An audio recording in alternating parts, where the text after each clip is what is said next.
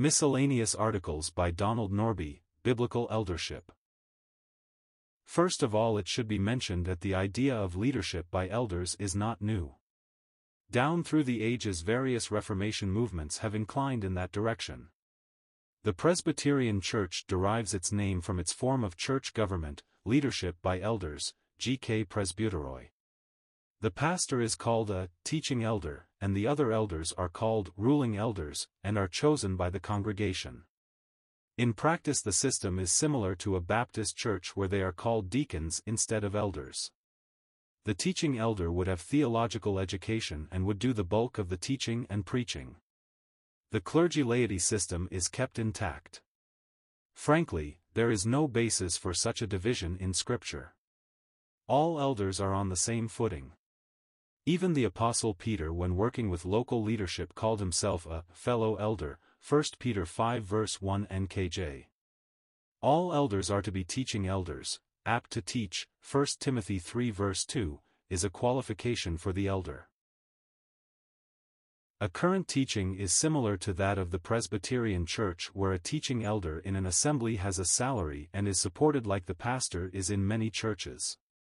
The terms may be different, but the work is much the same. Certainly the local flock needs to be fed, but is it true that men who make their living are unable to study the Word and feed the flock? Must all elders who teach be free of the burden of providing for their families through outside employment? May I suggest that the Scripture teaches the opposite? The norm for the elders of an assembly is to have employment, to study the Word, and to share the responsibilities of shepherding the flock. Paul gave a moving charge to the elders of the church at Ephesus: "Therefore take heed to yourselves and to all the flock among which the Holy Spirit has made you overseers, to shepherd the church of God which he purchased with his own blood. You yourselves know that these hands have provided for my necessities and for those who were with me. I have shown you in every way, by laboring like this, that you must support the weak.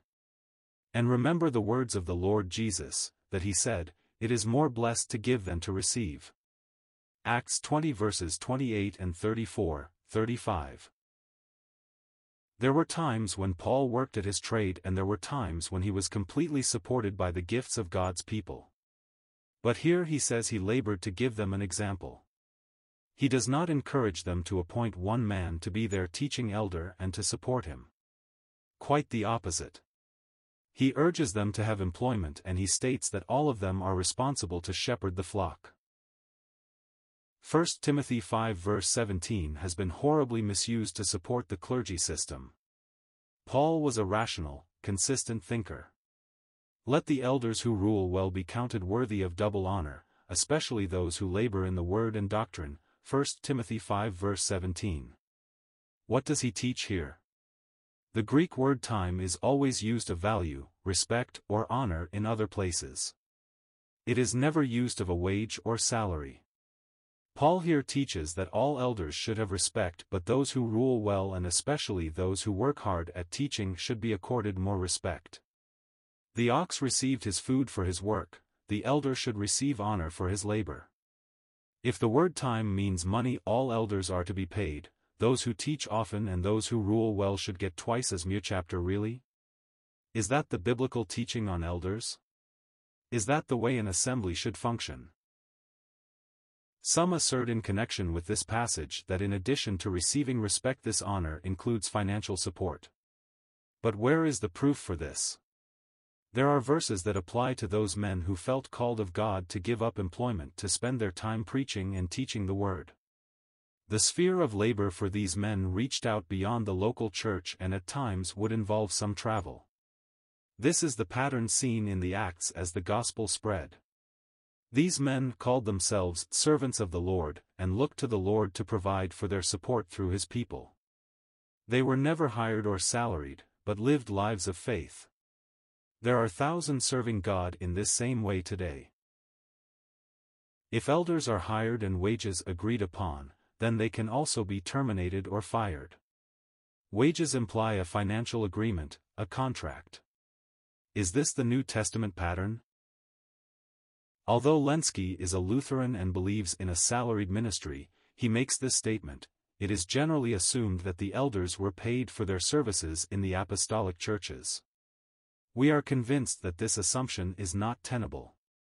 The probability is that none of them were paid. The elders of the synagogues were not paid or salaried. Each synagogue had a number of elders, too many to have a payroll that would be large enough to support them. The apostolic congregations imitated the synagogue in this respect. Our passage speaks of a twofold honor, not of twofold financial pay or salary, Colossians, Thessalonians, Timothy, Titus and Philemon, page 683. Hendrickson agrees with this view, 1 and 2 Timothy and Titus, page 280. Full-time workers should live lives of faith, depending on the Lord to provide their needs through His people. They may feel called to do a pioneer work and stay much of the time in one place. They may feel called to more of an itinerant ministry of preaching and teaching and travel much of the time. Each worker must determine the Lord's mind for himself. But none were salaried in New Testament days. Thousands still serve the Lord around the world in such a simple pathway of faith. It is interesting to note that the Mormon churches flourish with no salaried workers in their churches, a rebuke to many who insist on a professional clergy.